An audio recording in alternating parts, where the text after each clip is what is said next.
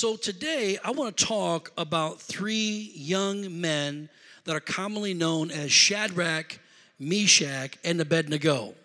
In less educated circles, you may have heard it preached, my shack, your shack, and a bungalow. Hallelujah. Those that know. Hallelujah. Their actual names, though, were Hananiah, Mishael. These were their Hebrew names. Hananiah, Mishael, and Azariah. Hananiah means Yah, or God is gracious. Mishael means the one who is what Yah, or the one who is who God is. And Azariah means this, Yah who has helped, or God who has helped. Let me tell you what you find when you enter a crisis in your life. You're going to find that God is gracious. You're going to find that you are one with God, and you're going to find that God will help. Somebody say amen. Now the names were changed from the Hebrew names to better choice names of the Babylonian era, which would be called the Chaldeans. Their names were changed to more of a Chaldean or worldly name. Hananiah, which means Yah is gracious, was changed to Shadrach, meaning ruled by the moon god. Mishael, the one who is as Yah is, was changed to Meshach, meaning the one who is who Aku is. And Aku was an ancient Babylonian god. Azariah, meaning Yah, or God will help, was changed to Abednego, meaning slave of the god Nergo, meaning every one of them were under another god. They placed these men under another god. And the setting is set in ancient Babylon during the Maccabean era from the mid to 2nd centuries. You can read this all in the book of Daniel. In particular, we're going to take our text from Daniel chapter 3. The backstory is put this way. You have a king by the name of King Nebuchadnezzar, who was a tyrant leader. He was a man in charge. He knew what he wanted, and he was the Babylonian king during that time. The Jews had been exiled, and most were now living in Babylon and were under exile.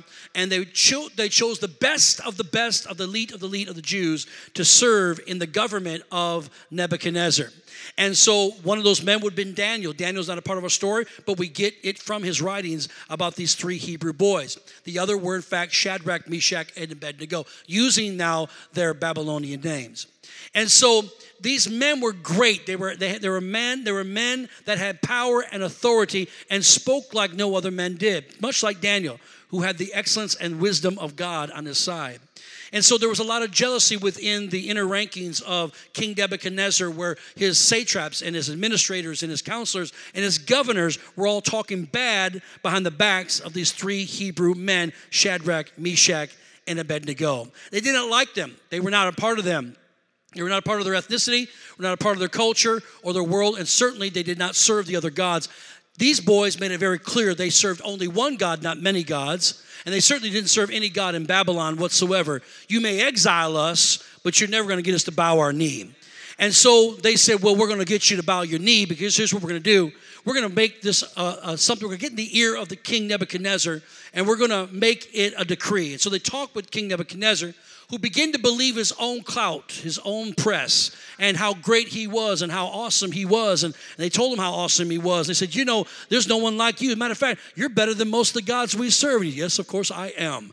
And so they made him, and they said, look, why don't we do something special for you in the kingdom that's never been done before? Why don't we erect a statue like all the other statues to other gods, but we'll call this one your image. This will be made in your image, but we'll make it bigger than the rest out of gold, and we'll set up high so everybody in the city will be able to see this golden statue. Everybody will know for sure who in the world this king is, that he in fact is a god and should be worshipped. And then what we'll do is we'll get our psalmstrists and we'll get our musicians, and we'll play music. And in certain parts of the day, we'll set a decree that all that hear the music play from the citadel, they will now turn towards that image of you, and they will bow down, sir, in your honor and worship you as the God you are. He thought it good what they said. He decided to let them go ahead and do that. And here was the decree. If any man does not bow, we will create a furnace that will burn. And if they don't bow, they'll be thrown into that furnace, throwing threats out there and intimidation against those who will not bow the knee. And so they did it. They built the statue, they built the furnace, and all was ready. And when the music played, everybody bowed their knees except for three people, Shadrach, Meshach, and Abednego. They would not bow their knee. So those that were jealous, that were watching, you got to recognize there are some people in your life that don't love you the way that God loves you. And they're not always happy about what happens between you and God. And they're the first one to try to get you in trouble behind your back. But just know God's got your back. If God be for you, who can be against you? Come on, somebody. And so they would not bow their knee. And so the satraps, the administrators, the counselors, and those that were in authority, the governors, went to the king and said, hey, everybody bow their knees but the Hebrew boys. And he knew who they were because they were wise beyond their years. He knew they were tapped into some supernatural force. And he said, bring them to me. How dare they not bow? And this is where our story takes off from Daniel chapter 3 and verse 14. Nebuchadnezzar spoke, saying to them, is it true, Shadrach, Meshach, and Abednego, that you do not serve my gods or worship the gold image which I have set up? Now, if you are ready at that time, when you hear the sound of the horn, the flute, the harp, lyre, and psaltery, in symphony with all kinds of music, you are to fall down and worship the image which I have made. He said, if you do it, good. Obviously, if you don't, bad. Isn't it interesting how people wish good things to happen to us just as long as we fall in line with what they think we should be doing? In other words, you can go to church. I don't have a problem with going to church, but just don't be giving all your money over there. You can be a Christian. Just don't be shoving your religion down my throat. You can have an opinion. Just keep it to yourself. Come on, somebody. You can have your man and have lots of pics. Come on, your new boyfriend. Just don't show us on Facebook. They want you to fall in line and bow to the life that they have erected for you. I'm here to tell you that Jesus taught us not to bow to darkness, never to bow to the devil, and never to bow to the world. And when Jesus was tempted in the Bible says, in the wilderness for 40 days and 40 nights, he did not eat and he did not drink any water. It was a supernatural fast. There the Bible said that Satan came to him to what? Tempt him to see what he was really made of. And one of the temptation was this. The temptation was, listen, Jesus, if you are who you are, no big deal. But let me just tell you something. If you will simply just what? Bow down and worship me. The devil's always trying to get us to bow down. If you'll bow down and worship me, I'll give you all these kingdoms that you can see. By the way, that was the promise of God, that if Jesus went to the cross, he would be King of kings and Lord of lords, have authority over the whole entire earth. And the Bible talks about that God made him this. This was who he was. This was his purpose. And the devil was saying to him, look, if you just come on, ain't nobody looking. Nobody's even around. We're in the wilderness all by ourselves. Just bow your knee. Just bow your knee. And you won't have to go to that cross. You won't have to suffer and die. You won't have to be rejected. You won't have to have your beard plucked out of your face. You won't have to have 39 stripes across your back. Just bow your knee. And I'll give you everything you want. Church, the devil will always tempt you to bow. Bow to the demands of public opinion. Bow to political pressure. He'll tempt you to bow to take a job for money rather than the will of God. You know how many people I see say, I'm going to get $3 more an hour, but then lose their soul?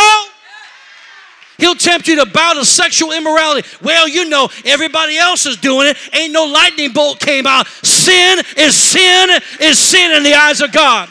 But my Bible tells me you're not to bow. My Bible says take a stand. And when you've done all to stand, stand therefore. Stand firm in the faith. And don't back down in the day of adversity. Stand still and see the salvation of the Lord. Who's ready to make a stand? Come on. Let's go back to verse number 15. But if you do not worship, Nebuchadnezzar is putting it out there. If you do not worship, you shall be cast immediately into the midst of a burning, fiery furnace. In other words, if you don't toe the line, crisis is coming to you. Look, everybody used to love Jeff Pruitt. I was the man. Everybody wanted to be my best friend. I had 5 close friends, and they all thought I was their best friend. They weren't best friends with each other, but they were my best friends. Everybody loved me to the day I gave my life to Jesus Christ. And then I couldn't get nobody on the phone ever again. I'm here to tell you, I don't look back not one day in my life. My best friend is now the Lord Jesus Christ. I'm so grateful to him. that he took my life and reshaped it and gave me new friends. Somebody say amen. Oh, if I could tell people, if you follow Jesus, if you follow Christ, your life will be on cruise. But it's a lie. The truth is, if you follow Christ, there'll come a time you will be in crisis. Not everybody's going to love you. Not everybody's going to sing your praise. Not everybody's going to think you're all that. There are going to be some people that are actually going to work against you. But you just know, haters are elevators. And if you want to go I'm talking about those people this morning. You're about to go up. You're about to go through. You're about to go in. Christ is coming in your crisis. Come on. Woo! I feel the Holy Ghost up in here. The devil didn't fight you when you were in the world. Why? He already had you. Why is he going to fight against his greatest general? You know who you were. You know how you used to sin, how you lived in darkness. You was a good sinner. You were good at it. Why would he fight you? You're a great recruiter for him. Now, he'll leave you alone. But the moment you give your life to Jesus, and my God, if you ever decide to join a church, if you ever decide you're going to get involved with other people of God, that's the day the devil will try to shut you down, because he knows that there's unity, then there's power. If there's unity, then there's authority. And if you ever get together with your brother and sister, there's going to be power, wonder-working power. So he'll fight you. He'll try to cause a crisis so you never come back to the house of God, so you don't serve the Lord Jesus Christ. Church, I want to make this declaration. We are in a good fight. Matter of fact, the Bible says we're in the good. We are in the good. We're in the good fight of faith. Why is it good? Well, I don't know about you, but any fight I win, that's a good fight. And this fight, my Bible tells me at the end of it that we are the winners. We're the victorious one. We are the overcomers, and we are the champions. Touch your neighbor and say, this is not a time to bow down. Just tell them not a time to bow down. Not to the devil. Now back to verse 15. Y'all got me preaching way too soon. I told the first service, I wish I had an organ over here, someone praying for me, praise God. We'd never get out of here today, praise the Lord. Nebuchadnezzar said, and who is the little g God? Watch this. Who is the God? Look at how they're talking here. Who is the God who would deliver you from my hand? Yikes. Who talks like that? The boldness, the audacity of this man. He said, the devil don't care. He'll get right in your face. Shadrach, Meshach, and Abednego answered and said to the king, O Nebuchadnezzar, didn't even call him king, O Nebuchadnezzar, we have no need to answer you in this matter. If that is the case, our God whom we serve is able to deliver us from the burning fiery furnace, and he will deliver us from your hand, O king. Now, faith is the substance of things hoped for. Faith is the evidence of things not seen. Faith is how you move a mountain. Faith is how you escape a burning hell. Faith is how you get out of a burning fiery furnace. Faith is how you erupt out of a crisis. They had no proof. They had no proof of anything, of a God who would help them. They had no decree. They had no authority. Yet they had the audacity to stand in the face of the devil, the king, and say, today you will not take my life. My life is in the life of God's hands, and he will deliver me out of your hand, O God, O king. At some point, church, you're going to have to go public with what you believe, even when there seems to be no way out. May I remind you that God will make a way where there seems to be no way. May I remind you that God before you, who can be against you? Can I tell two people that when your enemy comes up against you one way, God, your heavenly Father, will cause your enemies to flee before you 7 different... Can I tell 3 more people that when the enemy comes in like a flood, the Lord will raise up a standard against him? I'm here to tell someone today that you can expect him when you can't explain him. You may not be able to explain how God's going to get you out of trouble. You may not explain when he's going to show up, but you sure enough can expect that if God has said he's going to come through for you, he's not a man that he should lie, or the son of man that he should repent. When the doctors say, sorry, we've done all we can do, you say, I can expect him to show up. When the landlord says you got 5 days so I'll get you out of my house, you can expect him. If the IRS says you owe another $1,000 on the $20,000 you already paid, I can expect him to show up. When they receive bad news and say your loved one has lost their life, I can expect him to show up. I may not be able to explain him, but I can expect him.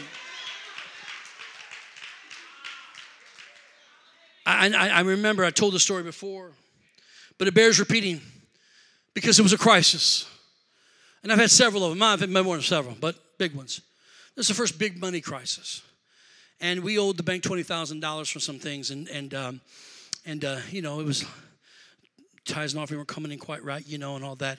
And so you're juggling. You're trying to make things happen. And finally the bank said, we need to have a sit down. It's been months now. So we want to be honorable. It wasn't we want to be honorable. We just didn't have it. And so we said, yeah, come on by. So we had to sit down upstairs. Terry Morehouse, who was my business administrator, was sitting with us, and we were talking to him, and niceties and all that stuff was going on, and we were talking about the money that was owed, and we didn't dispute it. We knew it was owed, and we were given different opportunities of how we could take care of this, trying to be creative, trying to make it happen. And he was nice and shaking his head, yes, but at the end of the day, bottom line was, after all that conversation, they just wanted their money, and they wanted payment, and no one could be paid. And I knew in my gut something wasn't right. I didn't like being put in this position where I didn't have an answer. And I know what the word says.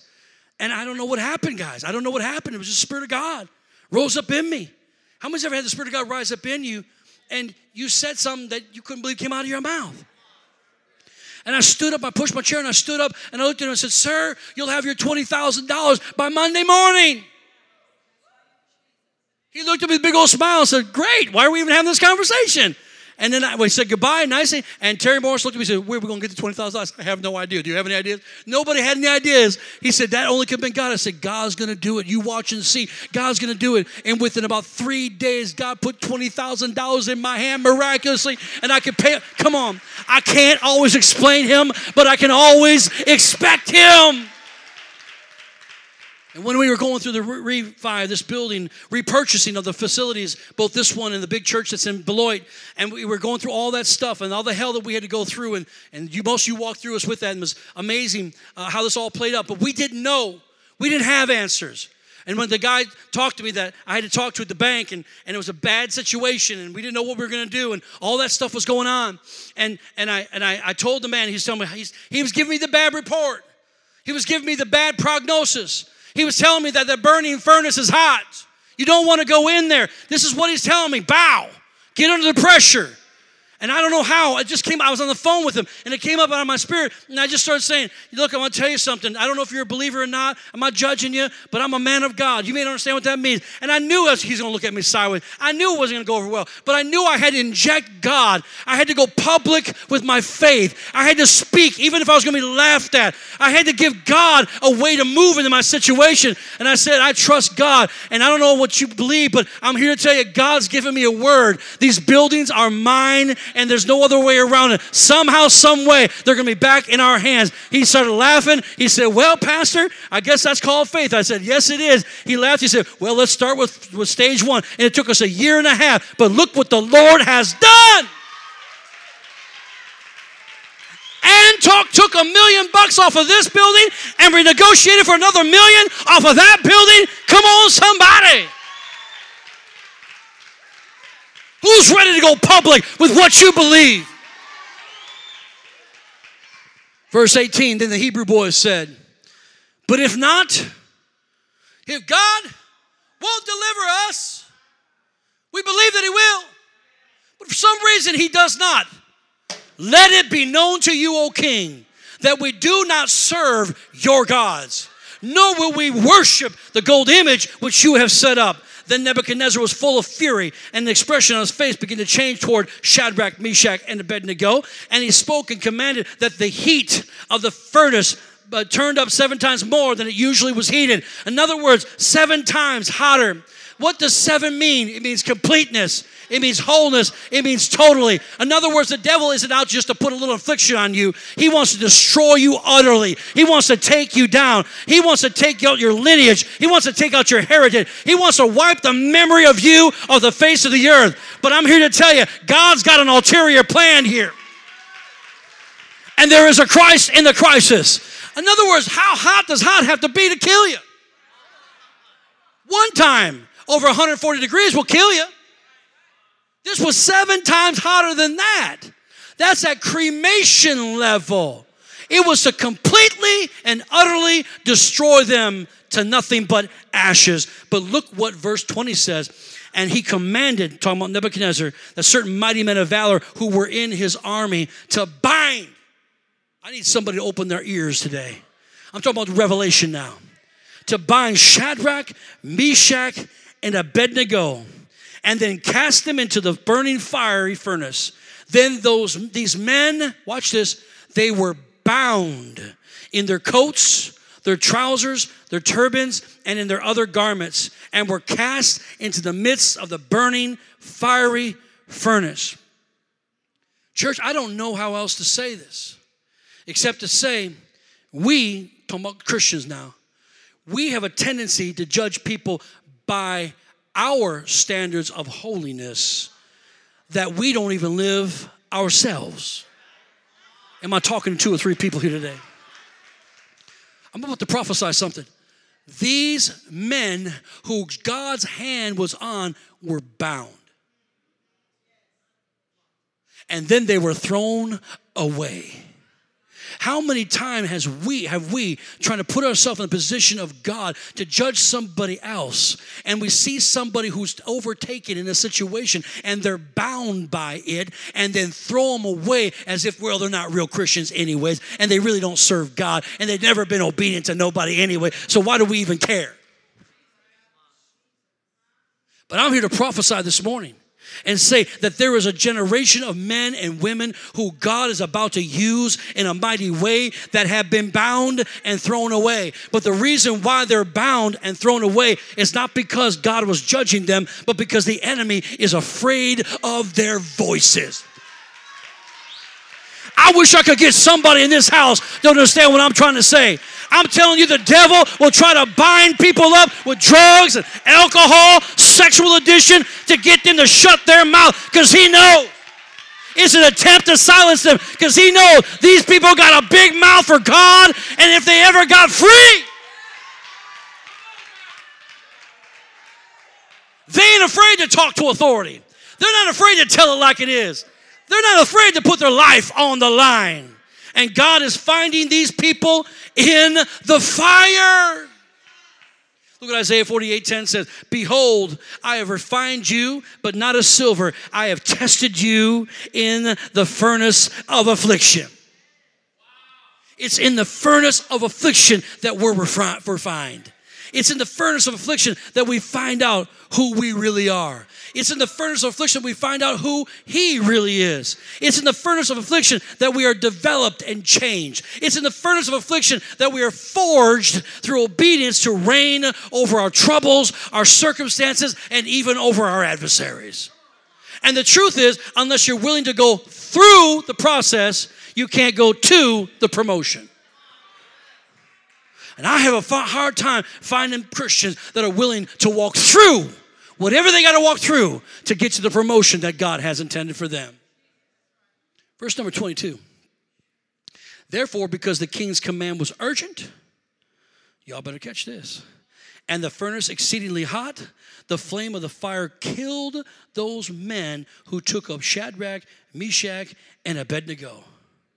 Don't worry about your enemies.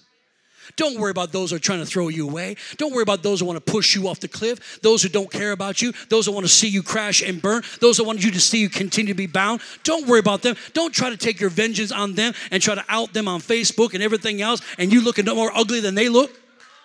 I'm preaching better than you want to shout right now. The Bible says, vengeance is mine, says the Lord.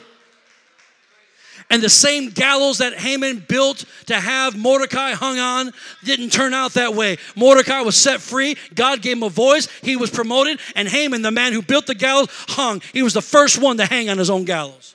The Bible says those who dig a pit for the righteous to fall into will be the first ones to fall into their own pit. Verse 23.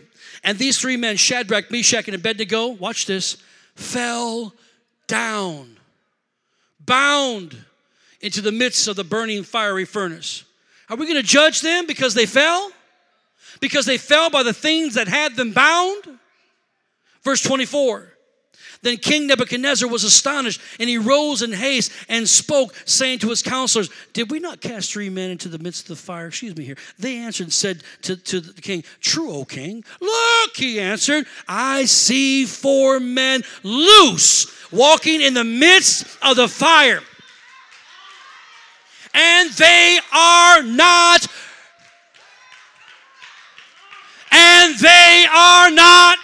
hurt. And the form of the fourth is like unto the Son of God. I'm here to tell you what the devil meant for evil to stir up a crisis in your life is right where Christ shows up in the midst of your crisis. Come on. Church, they may have went down bound, but they came up free. I want to let you know that it may have looked like it was over. Looked like God didn't care. Looked like he was nowhere to be found. Looked like everybody was loved except for you. Looked like he abandoned you and publicly shamed you. But I'm here to tell you that he is with you. He'll never leave you. He'll never forsake you. He is an ever-present help in time of trouble. And his very name is Jehovah Shammah, which means I am there. Christ is in your crisis. And the only thing that's getting burned are the very things that have you bound.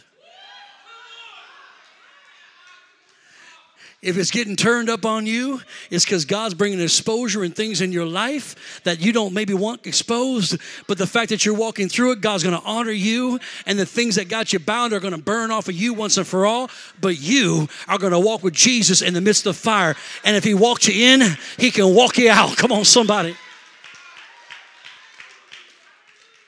Psalms 139:7. Where can I go from your spirit? Or where can I flee from your presence? If I ascend into heaven, you are there. If I make my bed in hell, behold, you are there. If I take the wings of the morning and dwell in the uttermost parts of the sea, even there your hand shall lead me, and your right hand shall hold me.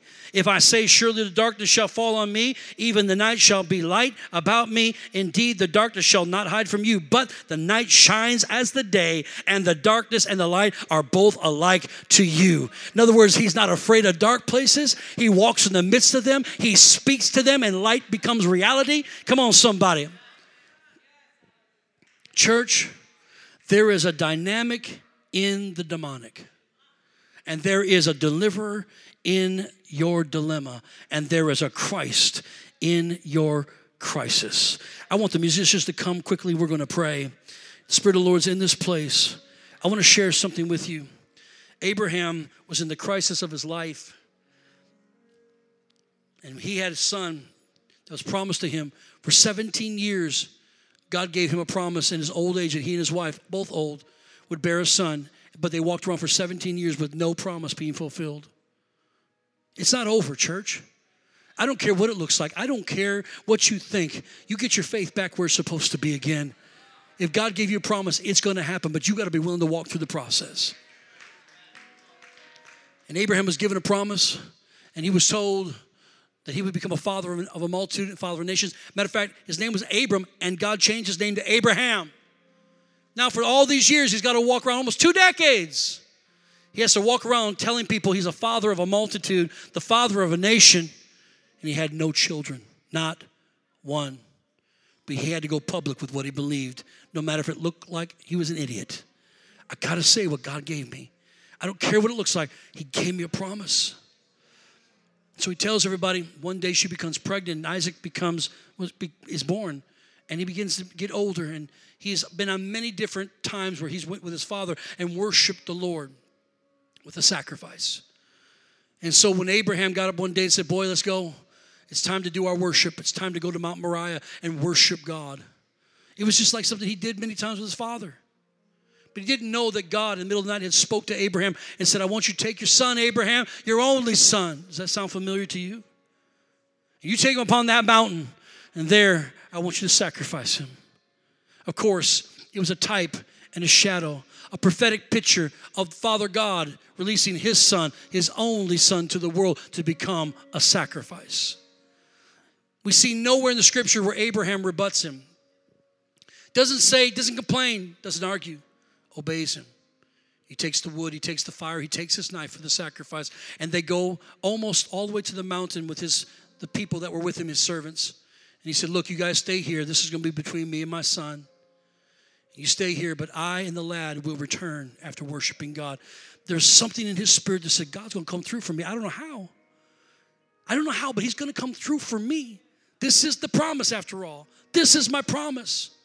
But he takes his promise, his son, and obeys God and goes into the mountain. And there he knows he will sacrifice him. He gets to the place where they're going to sacrifice. And his son says, Dad, we have the fire, we have the wood, and we have the knife. Where's the sacrifice? Son, do you trust me? Yeah, always, Dad. Then get on that rock. Sure. He gets on the rock. Dad, where's the sacrifice? Son, do you trust me? Do you trust me? Yes, Dad, I do. He takes him and begins to bind him to the altar. Dad, but where is the sacrifice? Son, do you trust me? Can you expect from me, even though you can't explain what's going on? Yes, Dad. God will provide. And that was the day that God spoke in his name, Jehovah Jireh, the Lord shall provide, or his provision shall be seen.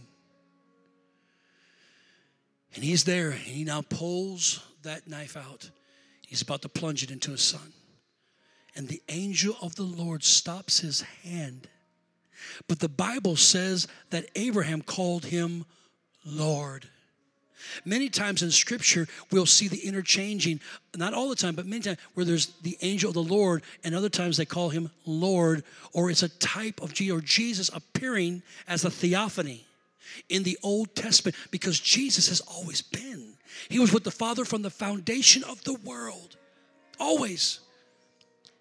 And Jesus, I believe, showed up and said, he's seen your sacrifice, Abraham, and one day I'll be the sacrifice. I will take that punishment for all, but for now, he has provided for you a ram. In the midst of his ultimate crisis, Christ shows up and says, you've done what you could. You've been obedient. Now, here's the blessing. Here's the reward. Here is the promotion. What happened to those 3 Hebrew boys? As soon as they saw that fourth one, they walked him out, throw those boys out, and he was elated. And Nebuchadnezzar, instead of bowing to them, bowing to him, he bows to the 3 men and says, my God, there's something about you I did not know. And the Bible says he took them and promoted them before everyone else in all the land of Babylon. God's getting ready to promote you. And he's with you. I don't know who I'm talking to. I don't know what you've been through. But I know some of you have been through some stuff and some painful things that you may not tell me. You may not trust me enough or trust the person next to you enough. But you're going through some stuff. And you're confused and you're hurt. And you're thinking, God, why are you helping everybody else and not me? And I will tell you, I've been there. I felt the same pain. I wondered why God wasn't helping me. I wondered why God was seemingly blessing everyone else and me. Why are you hurting me? What did I do? I've been there. But some of you are there right now. And this message, a reminder to you, he's there. He's trying to get you through this process so he can bring you to that promise of promotion in your life.